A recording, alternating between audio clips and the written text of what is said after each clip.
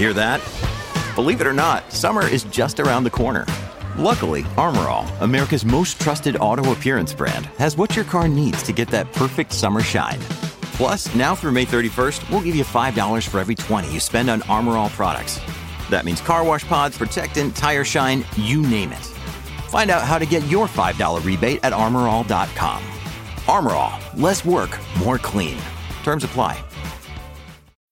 When you need mealtime inspiration, it's worth shopping Kroger, where you'll find over 30,000 mouth-watering choices that excite your inner foodie. And no matter what tasty choice you make, you'll enjoy our everyday low prices, plus extra ways to save, like digital coupons worth over $600 each week. You can also save up to $1 off per gallon at the pump with fuel points. More savings and more inspiring flavors make shopping Kroger worth it every time. Kroger, fresh for everyone. Fuel restrictions apply.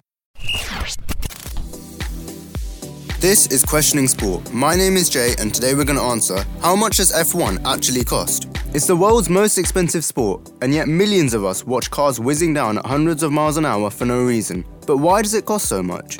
Now obviously, the main cost is the cars. F1 cars are pretty expensive, and teams spend millions to produce and develop them. These cars are some of the fastest beasts in the world, with speeds consistently crossing 200 miles an hour. And naturally, they cost a huge amount of money to be built. The cost mostly depends on how much the teams are willing to spend on development. F1 giants such as Ferrari and Mercedes spend the most, over $400 million to be exact. And simply building a car to start the grid costs a huge amount. It's lights out and away we go. A front wing, which really is just a piece of plastic, starts at £150,000. That seems an incredible amount of money, but then again, we all love fast cars going around the track. They all seem to appeal to our inner 9-year-old. But then again, the smaller teams spend less than half of what the two giants spend on development. And then there's the drivers. Drivers like Lewis Hamilton make millions of pounds every single race. And that's an experienced one. Even fairly young drivers like Max Verstappen, they still make over £1 million a race just to drive around.